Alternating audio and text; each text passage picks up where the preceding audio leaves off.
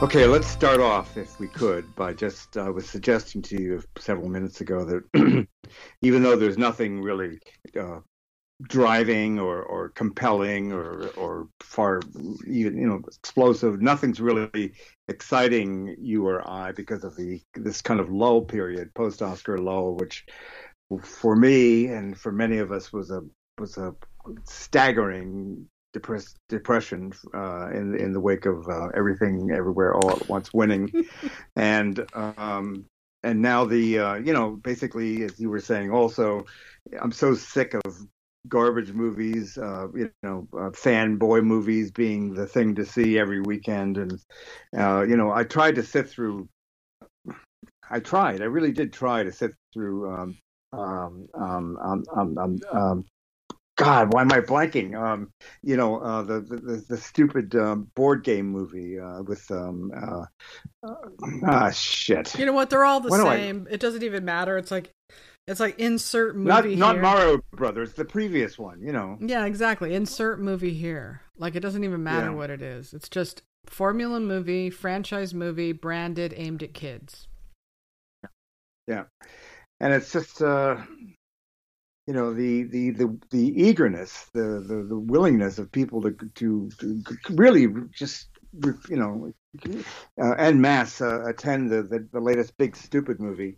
And I see people responding, and then when something that's moderately better than moderately half decent, like Air, comes along, and I know it's kind of an older person's movie, and it's kind of sedate in certain ways, and it's not exactly a visually dynamic, whatever, but it's certainly something that does something that kind of you know inserts itself into your bloodstream and makes you feel something about hope and innovation. And this was, that's not trying to do something too stupendous in any way. It's just kind of a modestly uh, positioned. And of course, it gets kind of almost forgotten about immediately. And it's probably not going to register at the end of the year. But it just seems like, what is the definition? What is the thing that we all kind of agree is a necessity for feeling good about life, to feeling, kind of not happy, but at least hopeful. Feel good about the what's coming, is to feel good about what's coming, and I just don't feel it at this point. I feel very despairing often about things, and that sounds like a broken record when you say that, because you could, people were saying that back in 1913 or Yeah, exactly. 1912. Then and in the But 50s, they say it all the time. I know we already know that, but let's just look at it. Let's look at it from a macro view, okay? So here we are, 23 years into the new millennium. Right around the yeah, new millennium, 2000, everybody got online, or started to. They started to migrate online. The thing is that, up until that point, really we had shared stories. I was just thinking about this, like Hollywood, and I've talked about this before, so it is going to sound like a broken record, but Hollywood used to have to make movies for everybody, right? Because the free market hmm meant that you had to bring in as many people as possible, because that was the economy of Hollywood. So we all had shared stories. We'd go to see a movie, any movie in the 1980s, really, or in the 1970s. We all saw Jaws, right? yeah, We all saw Star Wars and all that. But what started to happen as more people, were alive, right? More people alive than ever before, and more people connected than ever before. And so as the two sides started to fracture, Hollywood kind of started giving to most people, to the majority, the fast food model, right? How do you take a lot of people and profit from that? Well, you reduce their choices, because people get too confused and have too much anxiety if there are too many choices, and they whittle it down to specific brands: McDonald's, Chipotle, In and Out. It's like these fast hmm food places make so much money because every single mall in America basically has the same stores. Everything is a brand. Everything is reduced down to recognizable brands. So what made a town unique, with all of its original stores and all of its original restaurants and mom and pop businesses in the American way, became corporatized. And so people got to fit into these brands, into these lanes. I'm an In-N-Out guy. I'm a Hardee's guy or whatever it is, and I'm a McDonald's guy, and and then of course the sophisticates, all of us, people on the left, people in the big cities, didn't do that. We were, that wasn't meant for us, right? We were meant for this sort of, other kind of world, this sort of great restaurants and great books and great music. And we just sealed ourselves off into this little isolated thing. The problem with that, and now we've come to this place where there's a huge divide between the crap they're giving most people, and then over here they're giving these specialty meals. And the problem is that if you give people only crap, then you're going to raise people who have no access to critical thinking, no access to the truth. And so you think, okay, well, everything's so much better on the left, so why don't people want to be in there? Well, it's not, though, anymore, because it's become dogmatic, right? So even that list we were looking at today, the top films and from the Hollywood Reporter, I was looking at that and I was thinking, this is 100% hot steaming bullshit. These are not the best movies. They are defining who they are, right? But what they're doing is they're guiding this movement, this religion, this cult towards this specific ideology. You will think like this. Every time you think about good movies, you have to make sure you are inclusive. You have to have films by women, films by people of color, films by the LGBTQ community. They have to be films that reflect our ideology, all of them. And so why would anybody have any interest in that? It is as stale and bad to me as the Super Mario Brothers side too. Like, neither side is really telling the truth anymore. Neither side is really daring to tell the truth and making good art and making movies like the fucking Godfather. It's like they don't make movies like that anymore. So, and we're not just lamenting old times. We're lamenting access to the truth. We're lamenting artists now on the left, or I say on the left, and what that means is, I don't mean politically, I mean the cultural left, this weird bubble, this cult that we've built over the past 20 years. You know it, I know it, we live in it. It was never as bad as it is right this particular moment. Right now we're reaching the peak of the worst of it will ever be, I think. And your readers would say, oh, that these old white people, they just don't want people of color and gay people making movies. And that's how they would interpret it. But that's not the truth. I don't care who makes the movies. I care if the movies are getting to that thing, scratching the surface and telling a truth, not a dogmatic truth, not a truth that says America's been a sexist, racist country for all of it since its founding. Like, that doesn't take us anywhere in terms of art. So that's what I think we're missing. This article that you just referred to, just for those who haven't seen it, it's pretty easy to find. It's the Hollywood Reporter's piece called "The Hollywood Reporter Critics Pick the 50 Best Films of the 21st Century So Far," and the co-authored by John Frosch, David Rooney, Sherry Linden, Lavia, I can't pronounce the name, Leslie Felper, and Jordan Mincer. And it's all about DEI entirely. It really is. It's so embarrassing. And the thing is that Social Network's down in like the 30s. It's like, what are they talking about? Like, what is their criteria here? They're just trying to like not make Twitter mad. Is that it? Or are they trying to be good? That's exactly what it is. They're trying to be safe and be smart, and have exhibit taste in their choices, which they do. But it's primarily governed by, they want diversity, equity, and inclusion, and any number of masterful films that just aren't just artistically sublime, but really touch you and reach in and stay with you, stick to your ribs, all those elements that we used to associate with greatness. It's out the window. It's just not really considered that much, and it's I don't know what to say, but it's a surreal feeling for these people who are serious. They're not frivolous, empty people. They're people who are really devoted to the cloth, but they say all this shit anyway, and you're supposed to sit here and go, oh yeah, maybe they have a point. Every maybe single one of them. I look at Super Mario Brothers on the one hand, totally emptied out, depressing, what could be worse? And then I look over at that list and I think, totally emptied out, like what could be worse? Like what? So here, listen to this quote by remember Milan Kundera, right? Who wrote, sure, absolutely. And so we have, what was it? Unbearable Lightness of Being. Was that him? Absolutely. All right. So I found wonderful this quote. Writer. He was one of the best.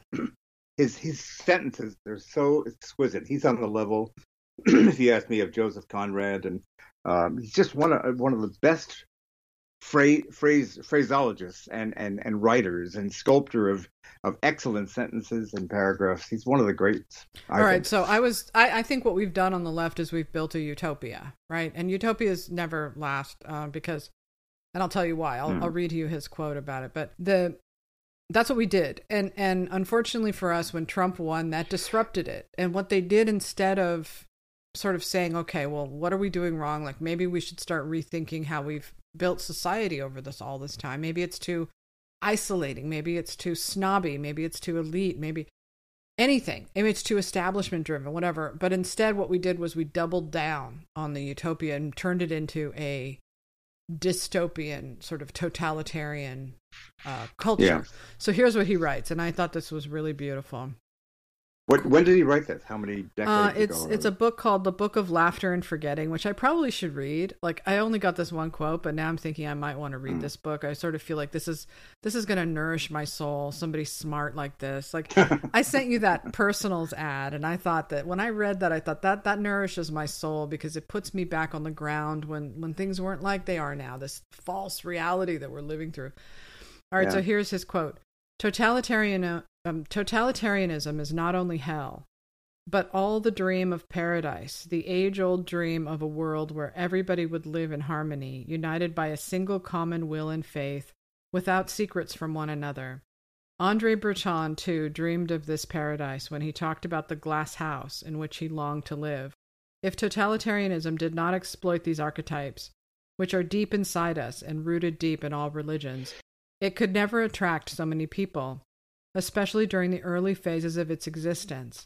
Once the dream of paradise starts to turn into reality, however, here and there people begin to crop up who stand in its way, and so the rulers of paradise must build a little gulag on the side of Eden.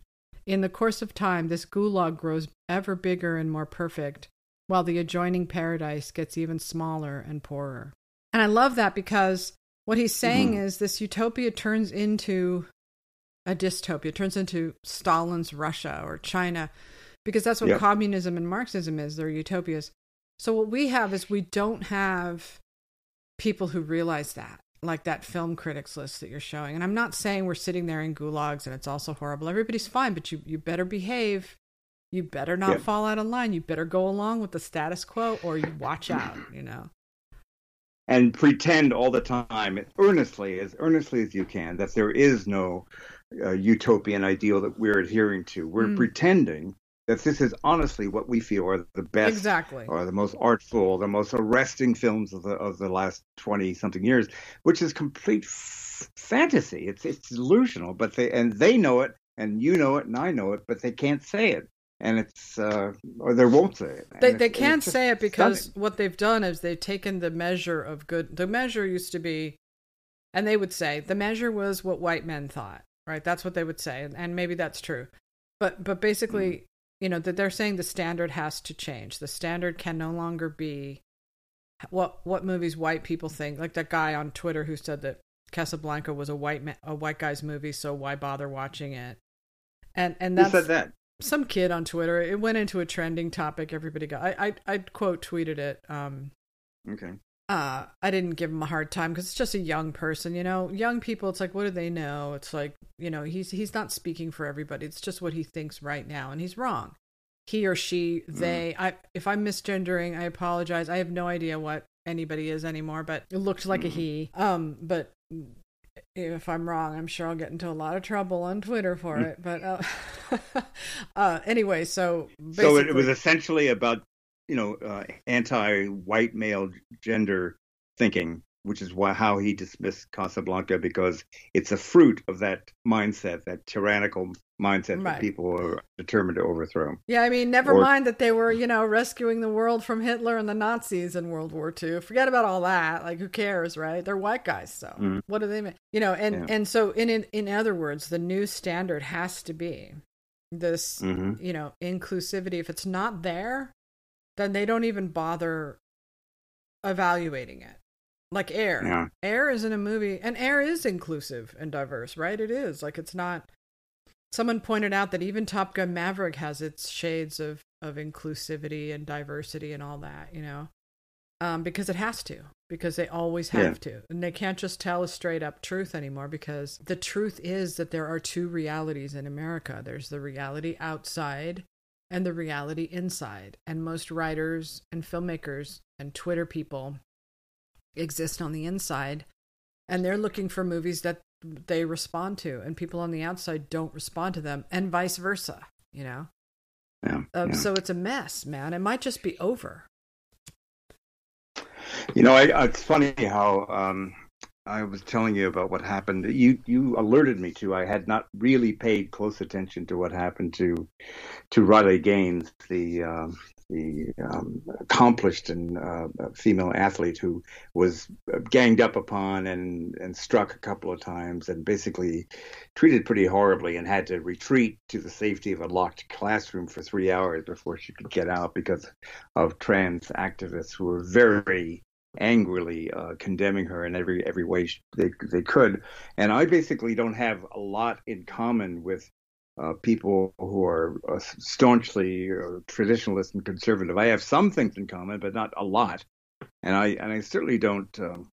You know, she's not really, you know, my type of person, but I certainly understand where she's coming from, which is that there's a basic understanding that that most honest people will acknowledge, which is that, you know, a person who is biologically male who declares that she is no longer male and is actually, you know, a woman in a matter of speaking, like Leah Thomas, much taller, bigger, stronger than most women. It's fundamentally unfair for someone like her to be competing on a, you know, in the Olympics and all competitive women's sports. Everybody understands that. There's nobody that argues that strongly except for trans fanatics. And this woman was really given a horrible time, and I just was. Well, no, that's not true. The people that are going along with it go all the way up to the President of the United States and his entire administration, all medical establishments, and it's because this is what's happening. The utopia, let's call the left, or whatever you want to call it. I hate saying left and right, because it's not really left and right. It's a whole different thing. But let's just say, for, you know, simplicity's sake, the left, or the utopia that we all built on the left under Barack Obama, this idea of this new America where everybody gets a seat at the table, and we fight for our rights and we protest. And, you know, these protests have been going on a long time. They've only recently escalated to sort of near violence. And the thing is that nobody's paying attention to it. Nobody's writing about it. It's sort of a echo of the 2020 protests, where they just ignored the violent ones and they just said they were mostly peaceful. They're peaceful. This isn't happening. The media isn't reporting on this sort of tyrannical crackdown on speech that's coming from the left. They dwell in this world of like, oh, the right is trying to censor our gay books from schools and stuff. And it's true, that is happening. But it's also true that on the left, they are becoming militant in their desires to shut people down. And that's not just her. That's also what happened in the Tennessee State House. It's controversial to say, and I don't agree that they should have been kicked out permanently. But when I saw the video of what they actually did, and you're a legislator, you don't do that. That's not what legislators do. That was like a mutiny, to come in and protest with a bullhorn and then have people in the thing stand up. And what they were doing was they were pivoting from the shooting where it was a transgender person who shot up a school, a woman. That never happens. A biological woman who's identified as a man shot up a school, a Christian school. And they didn't want to talk about it. They wanted to pivot to guns and have it only be about guns. Well, there are other things to talk about in that shooting that happened. I was always from the left, so I'm not saying I don't agree with gun control, and I understand the urgency. But, you know, there's so many guns in circulation right now that even if you banned them, I don't know that that's going to stop a fanatic, you know, who wants to kill a bunch of people for political reasons. And we don't know yet because they haven't released a manifesto. It could be something totally different, like this girl I loved, you know, turned me down. And so I don't know for sure, but if it is political, if it was a political hit of angry at the Christians for, you know, then that's something that we have to talk about. And then they can't talk about it right now, because that's why I have to go back and forth between the right and the left, because on the left, there's a total blackout of news. And so if you're following news on the right, you have to be aware of, when am I watching something that is overtly right wing, and when am I watching something that's the truth that I'm not getting from the left? That's the hard part. I was surprising myself. I said, I don't like this idea because I really despise so much of what Tucker Carlson has done and said, and the way he's a hypocrite about his actual feelings about Trump, and yet the way he pushed the the rigged election thing, along with other Fox personalities and news reporters. But I really agreed with what he was saying about what had happened to Riley Gaines, and he didn't seem at all out of the pale for what his views were. And you have to be. It's not easy, because if you don't like someone and you generally don't admire them or even respect them, if they say something that sounds inherently sensible, reasonable, not crazy, you have to kind of own up to that. And that's what I was doing. I was basically saying, look, I don't agree with Tucker Carlson. I'm certainly not an acolyte. But what he and Riley Gaines were saying on that particular broadcast interview was not crazy. It was basically sensible and sane. And yet I was called a Ku Klux Klanner by one guy on my thread. And he actually went to the trouble of having a cartoon with Ku guys wearing hoods talking about me and where's Jeff and all that.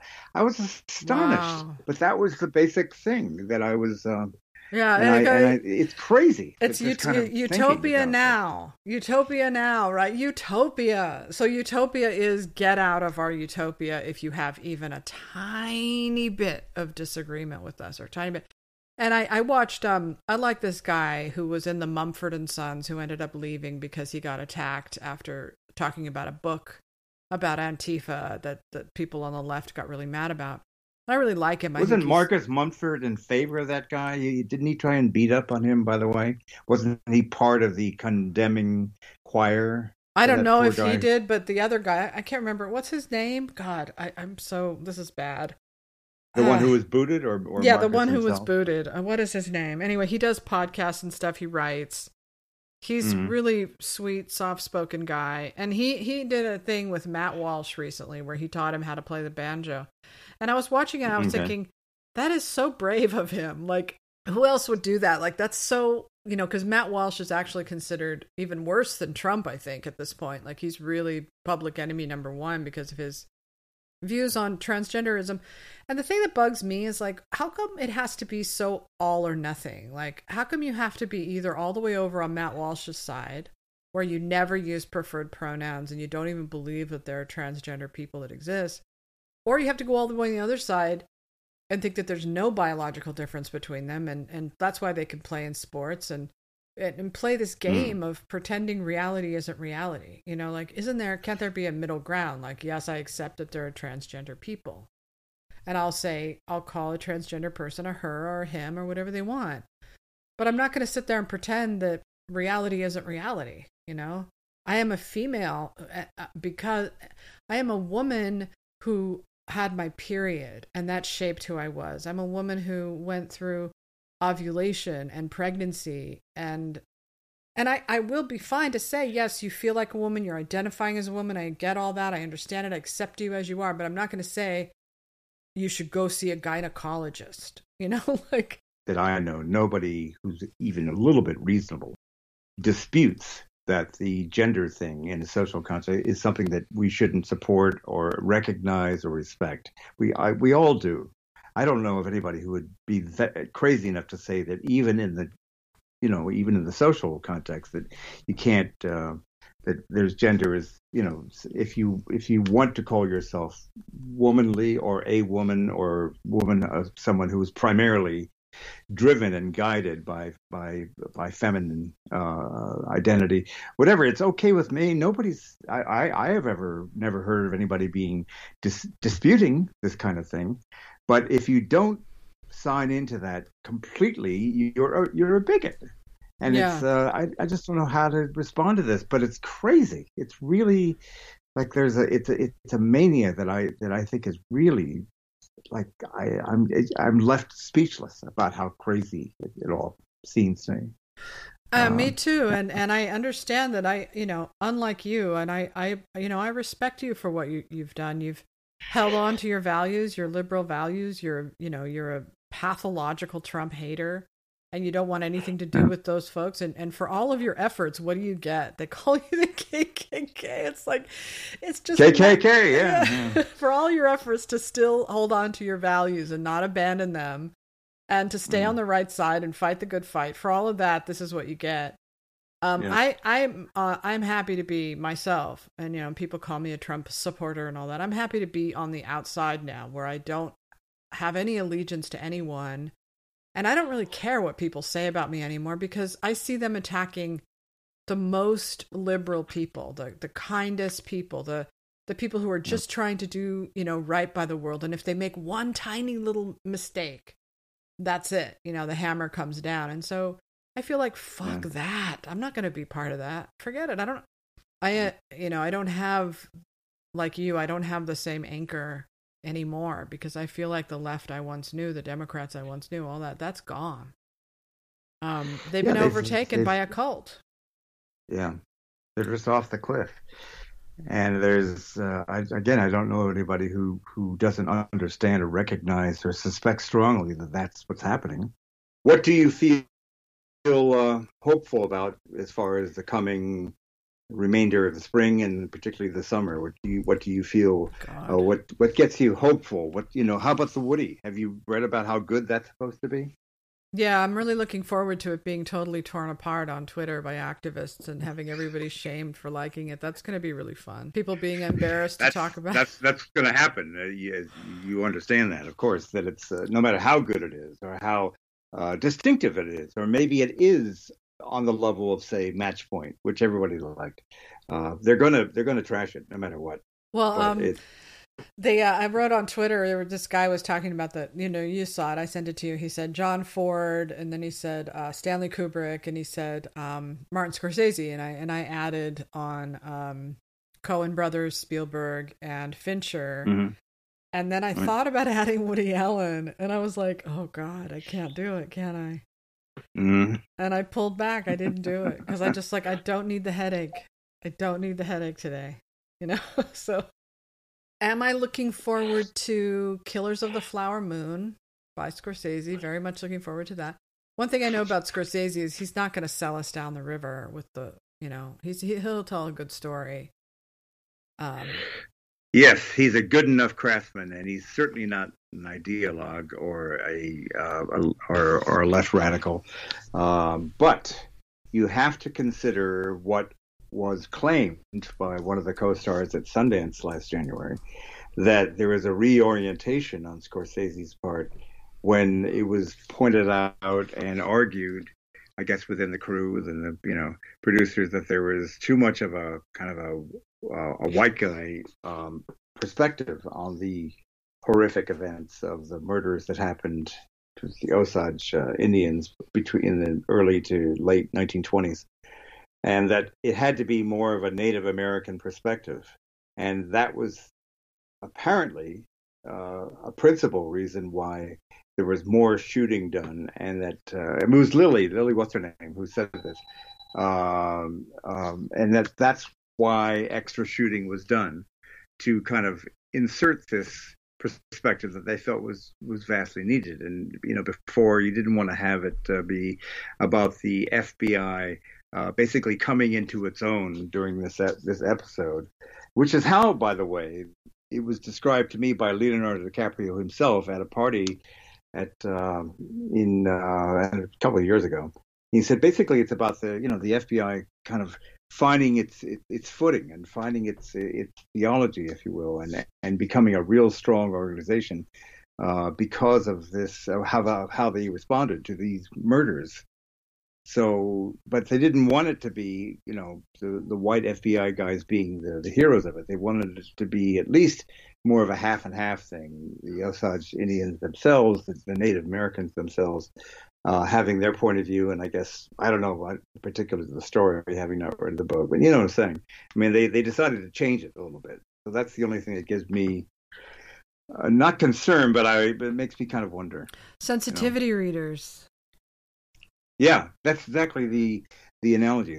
It's what they do in publishing, and this is what it seems to have happened I don't know that, but it seems to have possibly been a factor in the additional shooting and maybe the overall, editing of the film. Who knows? It's supposed to be 3 hours and 20 minutes. Thank goodness it's not verging on 4 hours, which is what a Variety story had stated.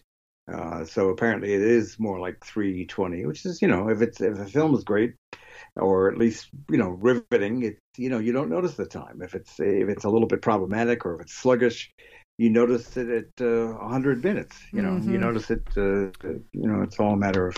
All right, so I'm looking at the list here of upcoming Rotten Tomatoes most anticipated films, and it's pretty depressing and bleak all the way through. But I'll tell you the ones that look good to me, and it's really sad. I'm sorry to be such a traditionalist, and I apologize, but I'm just not gonna. I'm not going to tell people what I think if I don't actually think it, and they can make of it what they will. You're talking about the entire rest of the year and not just the summer, right? No, yeah. Okay. And the summer, no, it's Jeff. I mean, according to this list anyway, I mean, you're looking at, The Flash, Extraction 2, Transformers, Spider-Man, The Little Mermaid, Fast X, Guardians of the Galaxy, some Guy Ritchie movie. Like, I'm not seeing anything on here that looks even remotely interesting to me. Beau is Afraid looks terrible. Evil Dead, there's a new Evil Dead movie. So I got to move out of that era and get down to the movies that I'm semi-interested in. And I see the Wes Anderson, ordinarily I wouldn't be all that excited about it, but at this point, please, I'll take it. You're talking about the UFO southwestern setting, right? That one? Asteroid City. Asteroid City, it's called. Yeah. I can't wait for the arguments of us is the movie Nope was better, and why everybody liked this movie, even though it's the same movie, but Nope is directed by a black director and everybody likes the one directed by the white director. That's coming. Indiana Jones and the Dial of Destiny. James Mangold is a director that I like, so maybe is it going to be terrible? Who knows? According to a guy who, this is secondhand, but it's been seen, and it's pretty well crafted, and it feels, this person told me, it's the person who's engaged at Disney, that there's a real feeling of like kind of a revisiting of the kind of escapist film that we've all enjoyed before. And it doesn't feel like a 2023 film, but it feels like they've done a pretty good job of revisiting that psychology, that emotionality that we associate with good, rip snorting entertainments. And I don't believe any of that, but it's, maybe. I don't either. I don't think so. I think it's going to be a bait and switch. I hope not. We'll see. But every movie is always like, you have to like a female in this role. You have to like a person of color in this role. And if you don't, so we have to love Phoebe Waller-Bridge. We have to go for her as the big positive element. Is that what you're saying? Well, that was the rumor, but I've heard the rumor shot down. So I'll they said the same thing about James Bond. So maybe it's true, maybe it isn't. Who knows? But you and I both know what the religion demands in the utopia. Yeah. So we know how it's going to go. Right. Like, these movies can't even get made in the first place because you've got these people working at the studios, green lighting the movies. You can't even get your script in usually if you're, anyway. So, right. In general, things have changed, and if you want to cover the film business, you have to just sort of understand that and roll with it. But I don't think that means you have to go along with it. I think you can always offer a slightly critical perspective of what you see. So there's Barbie, right? You and I have discussed Barbie on our various text messages to each other. Of course, I'm really looking. We can talk about Barbie if you want. So Barbie, what do you think? Do you think it looks good, or do you think it looks terrible? What did you call it? An internment camp? Was that Barbie, or one of them? Was it Barbie you called an internment camp, or was it something else? Oh, it was so funny. Internment camp. Well, I can't say no, or that I find it uninteresting to have all that amazingly intense pink throughout in the color scheme. That was, I appreciate and understand that that's an idea. It's arresting, and I can see, obviously, the idea is not to revisit or celebrate the myopic worldview, the way women who were young 50 years ago, 60 years ago, saw themselves and saw the idea of fulfilling their destiny of being a perfect Barbie and all. There obviously it's critical of that, and it's more and it's going to be a diverse celebration, obviously, and so it seems like it's really about.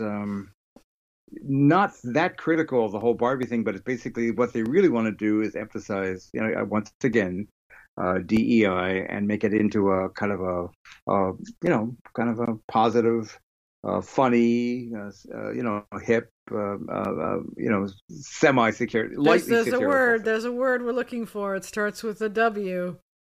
Yeah. We can't say the word. That's the word. You want to define woke in the dictionary, look at the Barbie. No, I'm just kidding. I maybe it won't be that bad. I think I thought at first it still looks kind of fun to me. Like, I think if there's any place where they can really get their groove on in terms of intersectionality and vibing the Generation Z of gender fluidity and celebrating everybody's sort of being gay and I think it's a perfect for the Barbie world. It's going to be a phenomenon in the gay community, I figure, and it's every smart critic, every critic that has any character. And really any kind of interest in being honest, you have to say to them, listen, I understand what you're doing. This film fits the requirements of a 23 film. It's got the DEI thing going. But really, just after you've already approved of a film for that reason, can you please do us the favor of stepping back a couple of feet and just saying, now, if forgetting the DEI requirement of 2023, what do you think of the film on its own terms, apart from what it's doing politically and culturally and the area that it's staking out? Just can you tell us what you think about the actual movie as opposed to what it's doing? And I don't think any of them are willing to do that. That's the thing that I don't think you can you can't separate it, right? You can't separate that from Everything Everywhere All at Once either. Like it is integral to the whole idea of it. Because they're not judging the film just as a film. They're judging it on what it says to their generation. That's what they think Generation Z wants. And now I don't actually think that they do want that. I think that's a myth. I think they want what everybody wants, which is good storytelling. And they make it out like everybody in Gen Z loved Everything Everywhere, but they didn't. My daughter didn't like it, and she is the target audience for that movie. And she liked a few scenes here or there, but, it's not a movie that everybody went nuts for. That they think it is. They think that's the future, and maybe to a lot of people they did love it. I don't want to condemn them for loving a movie. That's great when people love movies, and I'm not saying they have to love it for the same reasons I would. We're older, we have a different generation, and we have a different tastes that films that we like and stories that we like. A movie that is aimed at someone who's 21 isn't necessarily going to be a movie that I particularly think is good. I don't expect Greta Gerwig, ever to make a movie that I really like all that much. I mean, it's horrible to say, but I think I'm just too, I hate to say it, but just sort of too old. Like I've been through it. Like she's making movies for her generation and generations after, and they get into it and they love it and it resonates with them. And I understand that, not everything is for everybody. However, I was a Barbie fanatic when I was a kid. I grew up with Barbie. I had Barbie. My favorite thing was the Barbie camper van. Was my absolute. It just was the greatest thing that ever happened in this world. Was that little camper van, and I loved Barbie. I grew up with it, so that part of it I like, and I don't mind that it's all it's gone. Drag queen story hour. Like I don't mind it that it's gone in that direction. It'll be fun, a lot of people will have a good time with it. And I think that's like they couldn't get him in to see Bros, but they'll get him in to see this one. And that's, that's close enough. But do we like... What about the other films that are giving you hope or make you feel, kind of good about possibilities? What's got you going for the rest of the year besides besides Barbie and Well, okay, so Killers of here's the the thing about Barbie that sort of annoys me slightly that I'll bring up. Is that isn't it a kind of a hypocritical culture that pretends they're all about inclusivity, but still the whole thing is really centered around a blonde, beautiful blonde woman? Isn't that sort of hypocritical? Because isn't the idea that it's supposed to be like the Little Mermaid, right? The Little Mermaid with a black heroine, and then that puts a person of color at the center, and Barbie doesn't. Like, I personally don't care one way or the other, but I just think it's interesting that you can kind of have your cake and eat it too, and nudge, nudge, wink, wink, Yeah. All right, so Oppenheimer looks great. Can't wait for that. Totally into it.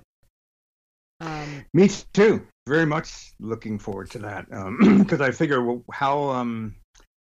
how can he screw this up? And I love the idea of that he did not use CG or digital of any kind. He actually exploded something that was real time. There was actual. There was physical.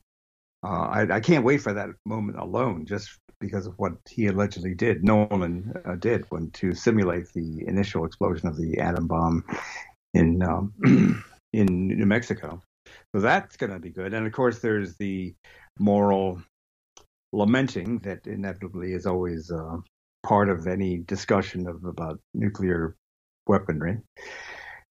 And yet, you can also have to kind of get past that and say, well, it was pretty horrific that the idea that so many nations had nuclear weapons, and that's still a big, thing to have if you're a formidable nation. If Ukraine had nuclear weapons, hadn't given them up, I think it was Clinton who said he's really sorry that he had negotiated for them to give up the because they probably wouldn't have been invaded if they had. That's right. That's a good deterrent. But here's the thing about that is, do you know what the plot is of this movie at all? Like, do you know? I mean, I know it's about Oppenheimer. I know about Oppenheimer and stuff, but do we know if he's going totally crazy, in his usual sort of loop of surreality, or is he following a plot? It seems to me that he has to, because he's not. It takes place on the planet Earth, and he's. I'm everything I've read about Oppenheimer himself, and everything I've read about the film means that in exchange or in response to his having brought an end to the war and saved God knows many hundreds of thousands of lives, but he has to pay the price for having introduced this horror into our world, and that's the kind of a tragedy. But he knew it. He knew it. He was horrified by it. I was just listening to a history broadcast about Truman and the 2 bombs that we dropped. Very interesting. Mm-hmm. Truman himself is a fascinating character. If FDR had been alive, I don't think he would have dropped those bombs. And I know it's probably a naive thing to say. I'm sure there are whole history books written about this, and Truman was very defensive, but he shouldn't have dropped those bombs. I know the Japanese wouldn't have stopped, but the casualties, it would have still been a bloody, ugly war. But you don't drop an atomic bomb on these places. I mean, that's mass murder. I feel war is essentially cruel, and it has no moral compass. It's about cruelty. If they hadn't dropped the bomb, I would never probably would never have existed, because my father would have been part of the invasion, and the death tally would have been horrible for, it would have been a slaughter on the part of Americans, and not to mention Japanese, obviously. Yeah. So it's terrible, but it did bring it to a close.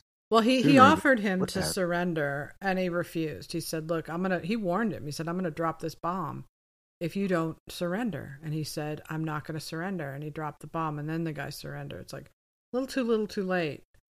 But that's a fascinating, sad story. But it is one of those who don't pay attention to history are doomed to repeat it.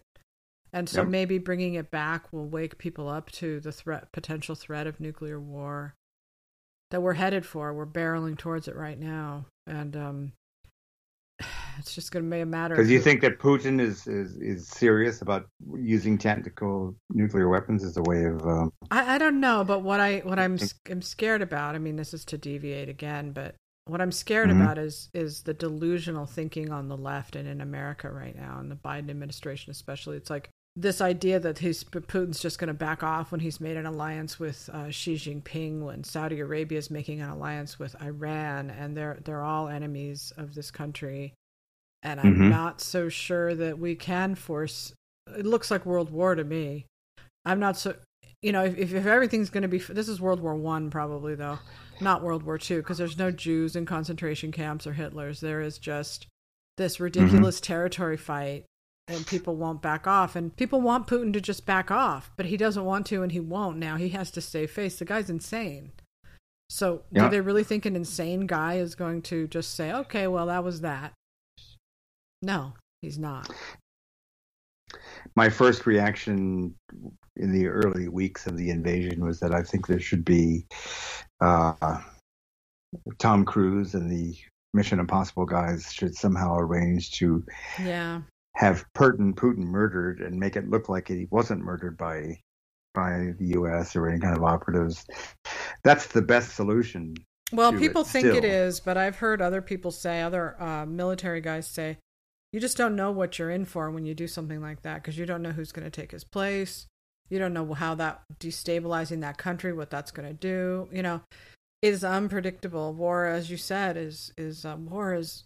I mean, look at the World War II, man. Look at the destruction from what Hitler did to what we did. I mean, it's just, and we're headed for that now, and because people can't stop. And as you see in our country, this idea of like we were all like cancel culture, but now cancel culture is becoming sort of militant in our country, and I don't know, like it just feels like a really weird time. Things are really very tense, not just here, but all over the world. And it seems to me that throughout history, humans only have one way of dealing with that, and that is a huge ass war. Yeah. So I hope not, and I really, really hope not. That's all I'm going to say about that. But anyway, I don't know. Can I ask you something? Yeah. You mentioned, I'd just like to hear you said that you don't believe that FDR, had he not died in April of 1945, he would not have resorted to actually using nuclear devices against Japan. And why do you believe that? Do you think that he was more in favor of letting it play out on a massive invasion of Japan? I'm just kind of curious. What do you think his strategy, his actions would have been? I just personally don't think he would have taken that dramatic of a step. I think he would have figured something else out. He was just a different kind of leader, and Truman's like Biden. He's a small man. He's somebody who couldn't really win or lead, and people didn't like him. Same with Biden. And the thing is that FDR was a 4-term president who had an incredibly wide and expansive worldview, and it was intelligent. And he was the one that was navigating through this with Eisenhower and all the other generals in the war and stuff. And that kind of wisdom, that kind of expansive thinking and leadership is just something we do not have in this country right now. And that's why it's so scary and precarious, because Biden is like Truman. He's not someone who can think in terms of, I mean, maybe not. I don't know. Like, I have no idea, but I think that Truman was a bitter guy, right? People didn't like him. He wasn't a very popular, and I just don't think he had the level of experience he was not prepared to be president, Haberdashery, a smallish man with glasses, not a man of great, legendary gravitas, a practical-minded politician, but not a great visionary.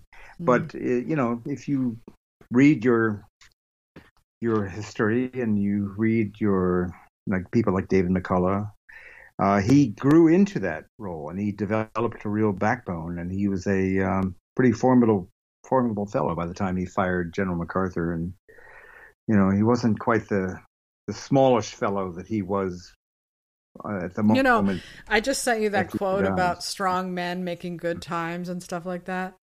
Those guys, those generals, MacArthur and Patton and those guys, like, They were Hmm. so hardcore. Like, think about that, those men. And now think about our country. And think about the men in our Hmm. country, the men in leadership in our country. And then think about those men. Like, Hmm. those guys could fight world wars. I mean, it's so astonishing to me. Like, that hard Hmm. men make good times and good times make weak men. Hmm. That Hmm. that quote, and it's just like I think of those generals. Anyway, so I'm looking forward to, Hmm. obviously, should go without saying, I'm very much looking forward to David Fincher's The Killer. Supposedly, That's a genre exercise. It can't be that much. I mean, I'm love it that he's back in the theatrical arena and that Fincher is going to make an excellent film for what it is. Essentially, it's really about a guy having an attack of conscience, and deciding maybe he doesn't want to be an assassin anymore, and he feels kind of badly about what he's done. Right? Isn't that essentially well, what the the plot film is? says, following up on his Oscar-winning Mank for Netflix, David Fincher turns to something a little darker. We don't know much about this film except that it's a neo-noir thriller based on a Hmm. French graphic novel series, and it will star Michael Fassbender and Tilda Swinton. But you November, have read that it does have. It's about a moral reckoning element. It's about yeah, a person, and he gets you a, know, yeah, he who gets wants a, to kind of save himself or extricate himself from what he finds more and more distasteful and odious, and he doesn't want to be that person anymore. It's a change of season, change of heart movie, more or less. I can't wait. Anyway, so that's November. Do we know if it's going to Cannes or not? There hasn't been any.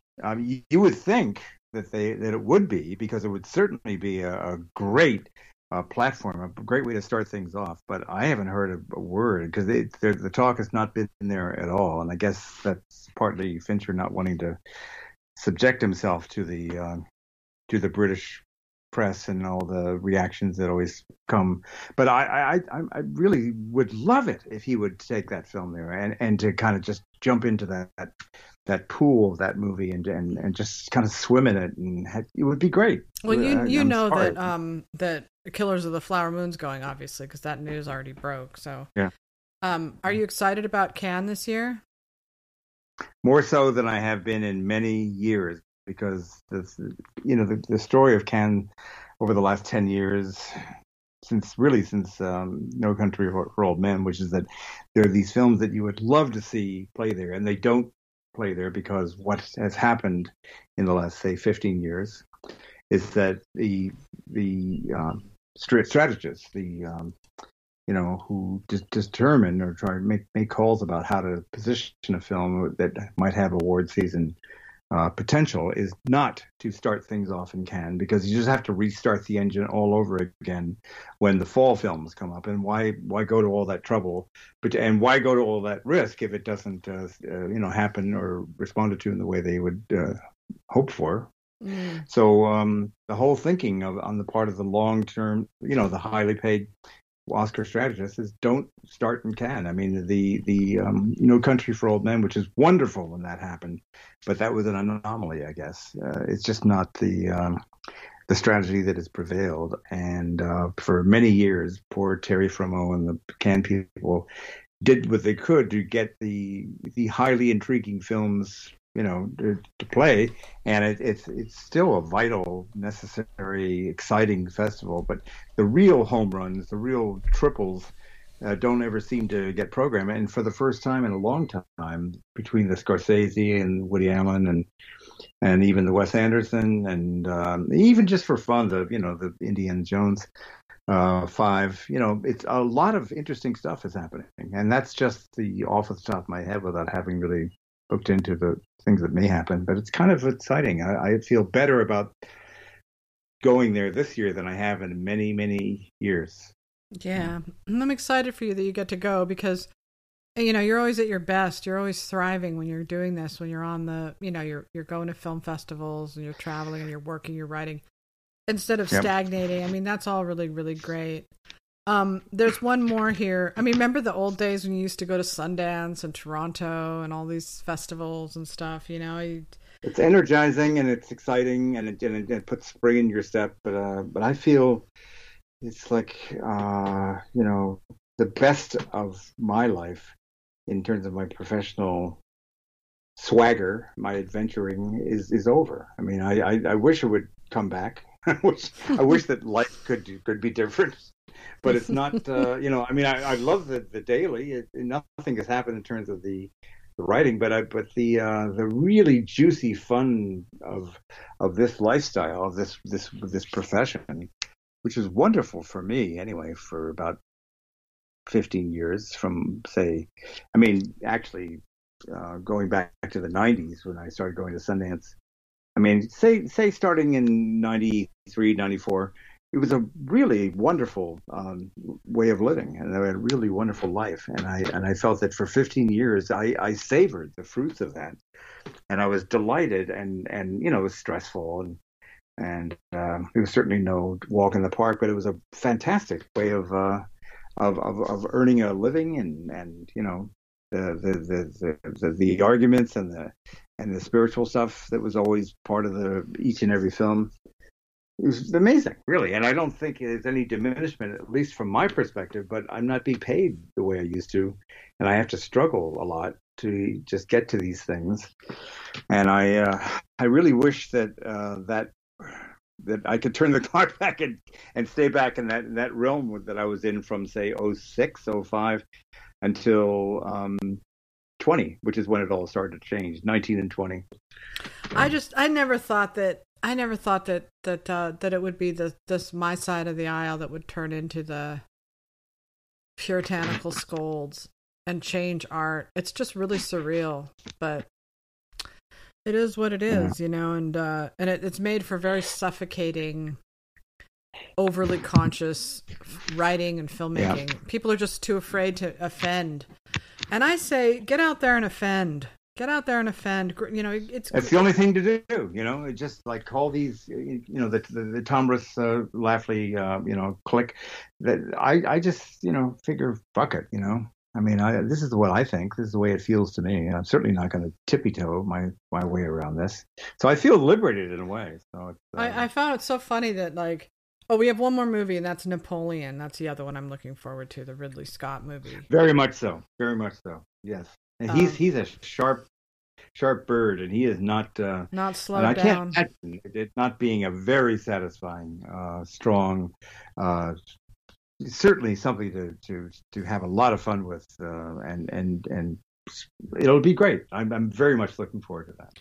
Well, this one sounds like it's going to be a strong Oscar contender. It's Next Goal Wins, which I know that they were going to release last year, but it says Taika Waititi takes on a decidedly more grounded film in his adaptation of 2015 documentary of the same title. The story follows Dutch-American soccer coach Thomas Rongen Fassbender, who was hired to help turn around the American Samoa national team, which is considered one of the worst in the world.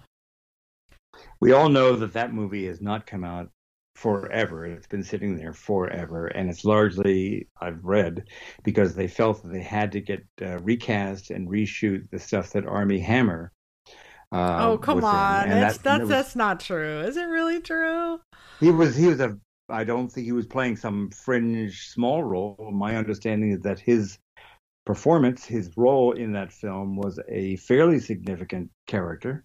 I know Fassbender is the lead and so on, but he was, they had to reshoot his stuff, from what I understand. He's not in it anymore. I can't remember off the top, but if I had the page in front of me, I could tell you who it is. But they had to get someone else to replay and redo all the scenes that Armie Hammer was in. Oh, Jesus Christ.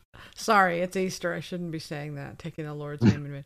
So, I hear this Rose... You haven't read that? That's been around. No, I somehow didn't reconcile this idea that he was in that movie and that they paused it because of that. That's just... All right, so Roosevelt, directed by Martin Scorsese, starring Leonardo DiCaprio, opening on July 14th. Like, I haven't heard anything about this. Have you? Is that real? I'm completely lost what you just said. Well, here on Rotten Tomatoes, it says Roosevelt, directed by Martin Scorsese, starring Leonardo DiCaprio. TR, not FDR, TR, right? Teddy? No, it's got to be FDR. The Roosevelt, no. There's only, I mean, Teddy Roosevelt, people call Teddy Roosevelt, but Roosevelt is FDR. So it says opening on July 14th, 20. This cannot be true. What is this?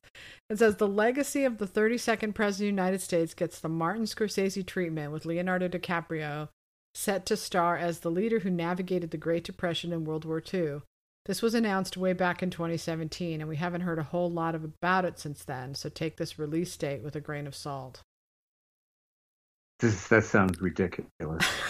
I mean, it really doesn't have the slightest bit of believability. J. Edgar Part 2. Let's see if I can find it online, any more information about it. I hadn't heard of it either, but obviously... I think you have to cut this out because it has no bearing. I mean, no, I don't believe it's on their list. And whose list? And you know who Rotten has Tomato? it on?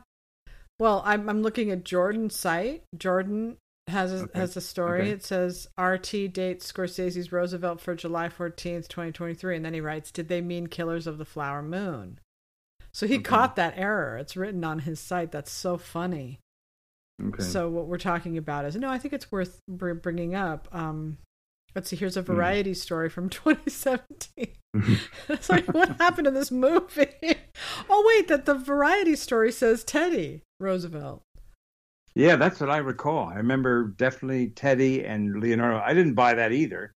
I remember being pretty intrigued by Brian Keith's performance of Teddy Roosevelt in The Wind and the Lion with John Milius. Okay. And I thought, Okay, so this is 2017. This is pre-Great Awakening, right? They're dragging Teddy Roosevelt statues out of places. They can never make a movie about Teddy Roosevelt. FDR might get a pass, but Teddy Roosevelt, I think they're considering him, even though he was one of the greatest presidents of our entire history. Great man, absolutely, and I can see why Leonardo DiCaprio would be interested in him because of his commitment to the parks, the national parks, and. But he was just this. You know, Teddy Roosevelt got shot, and then he got shot in the chest, where his speech, a copy of his speech was, and he went and gave the speech. He was shot and saved, I think, by something that was it was his wallet. The bullet didn't penetrate, but it hit something that saved him. Something he was wearing. Was it he was wounded though. He was wounded, and he went and gave that speech. Was just amazing. Like, they don't make men like that anymore. That's for sure. Anyway, so obviously take that whole forget it. There's whoever wrote that thing got the wrong Roosevelt, you know. But one final thing, and we can wrap it up, and that's right. basically something that was sent to me. This is going back to a couple of hours ago. There's a report that apparently is real, in which the Warner Brothers people were auctioning off many old materials from press kits and a lot of kind of memorabilia, and they basically decided to stop the auction, or they're basically throwing out a lot of significant, materials from the past, and it's being regarded and lamented as really a horrible thing, because basically it's, the people running Warner Brothers today, they're just caretakers. They just happen to be the people, in power now. But you're basically you're a parent of the past. You have to kind of respect the past, and you don't just throw everything out and dismiss the past as something to be gotten rid of. And that's kind of a big thing in some circles, that they are not haven't respected the Warner Brothers history, basically. So, well, they should bring in a curator to help them out with that. That's pretty terrible. One movie we forgot to talk about was The Holdovers. Oh, of course, yes, that's going to be actually.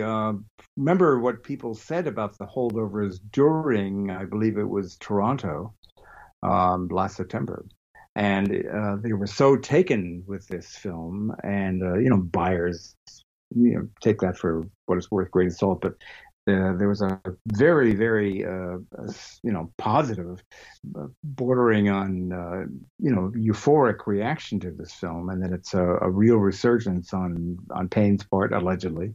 And so it's kind of dealing with the climate in schools about Paul Giamatti playing a kind of a curmudgeonly Yeah. guy who does gets the woke thing, but he's kind of has it out with some younger people. It sounds like it's got a pretty good element. So and I would be talk about a great can boy if they were to send that film, that would be amazing. But that I'm presuming is going to be a film Yeah. festival, Um, Telluride, Venice. so, Color Purple, the musical, is coming out on December Yep. 25th, Christmas. So that's probably going That's to kind be. of a signal that they don't really consider that to be an award season thing if they're bringing out at Christmas, right? No, I When think you that means that they think it's going to be an awards season thing, and that for Christmas, they're going for big box office. But, okay, it's obviously going to be a strong contender, right? How could it not be? yeah, Because the last one okay. was Steven Spielberg, 10 Oscar nominations and 0 wins. Hmm. All right. So anyway, Yeah. happy Easter, and I know we're both tired. We're both yawning all the way through this thing, but we got it done. So we got to pat ourselves Okay. on the back for that. And we didn't have anything to say about, but we did something this day. And there's a lot Hopefully, to we'll see. chew on. So I'll edit it down. All right. Have a good day. Take care. Bye.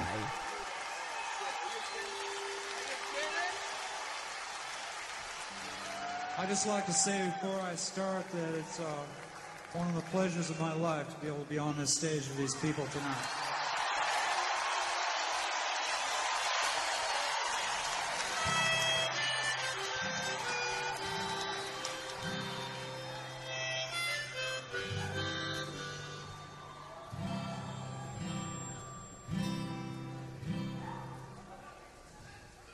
They got it now, Robbie.